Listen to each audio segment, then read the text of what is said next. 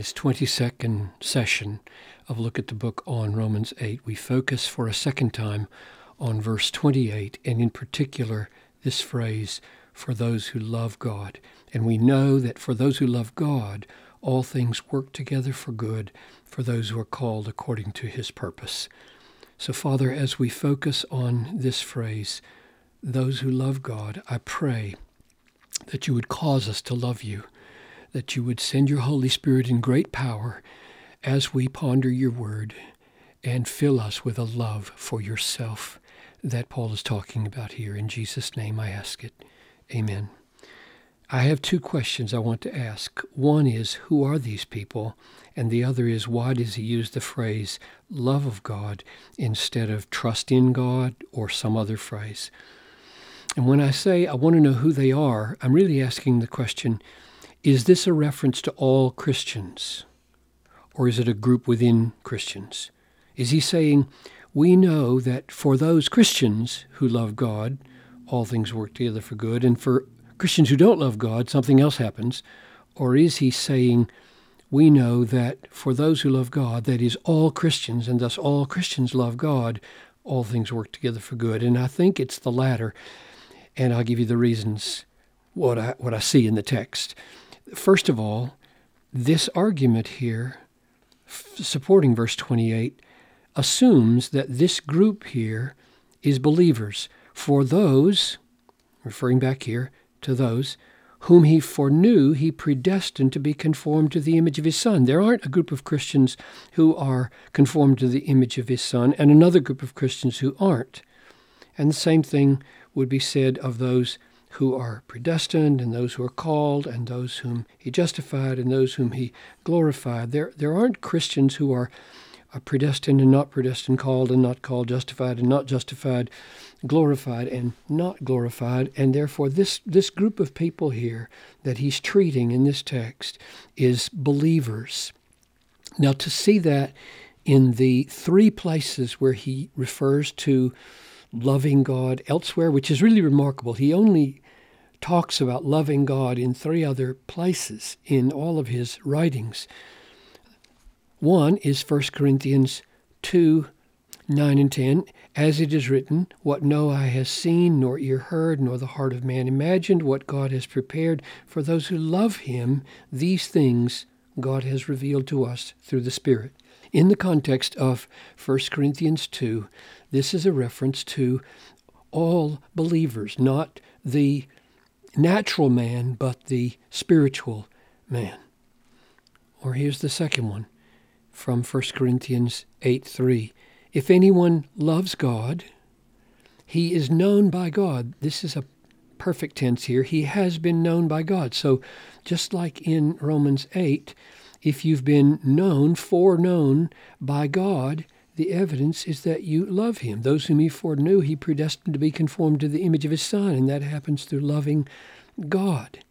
And so this is all believers, not a group within believers. And here's the last one, and it's decisive, I think. If anyone does not love the Lord, let him be accursed. There isn't a group of Christians who are cursed and a group of Christians who are not cursed. No Christian is accursed by God. And therefore, all Christians love the Lord. If you don't love the Lord, you are accursed. No Christian is accursed by the Lord. Therefore, all Christians love the Lord. That's the mark of being a Christian. So when it says we know that for those who love God, all things work together for our good, it's referring to all believers. Which raises the question now of why did he choose to use this phrase, love God, instead of, say, trust God? Since he uses it so seldom, why here in Romans 8, 28 to 30? And I think the best way to go about answering that is to go back and just look at the things he has said up till now in Romans 8 that would point to the advisability of doing this, and then look at something right here in the verse. Here we are back at the beginning of the chapter, and in verse 7, he says, For the mind that is set on the flesh, that's not Christians, is hostile to God. For it does not submit to God's law, indeed it cannot, and those who are in the flesh cannot please God. So God has sent the Holy Spirit into our hearts, delivering us from hostility to God and replacing it with what? Love to God, or a tremendous desire to please God. So we delight in who God is, and we want to please God. Moving to the next paragraph, verse 15. You did not receive the spirit of slavery to fall back into fear, but you have received the spirit of adoption as sons, by whom we cry, Abba, Father. The Holy Spirit causes to well up within us this cry, Abba, Daddy, Father. Now that's not a cry of indifference. We're not saying there, well, Father, you are very useful to me in providing me what I want, but I don't have any affection for you at all. That's not what's in this cry. This is a cry of love, a cry of, Daddy, I love you, I need you, you are precious to me.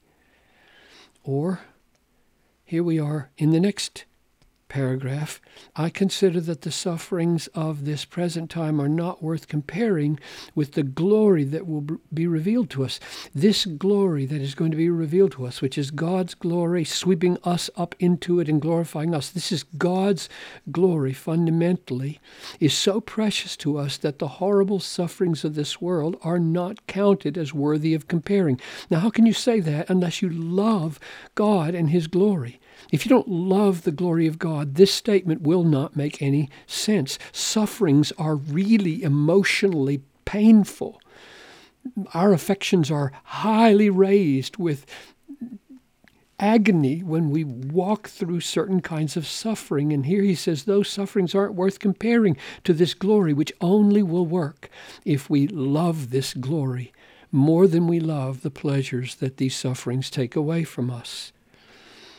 Therefore, it seems to me that back here in verse 28, it's fitting that he would say, among all the things we don't know about the troubles of this life, we do know this, that those who love God, those who cherish the glory of God, those who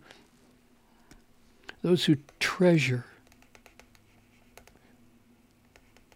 God above all pleasures in this world, for them all things work for good. Or one last observation, just from within the verse itself, wouldn't it make sense that Paul is about to say, God works everything for your good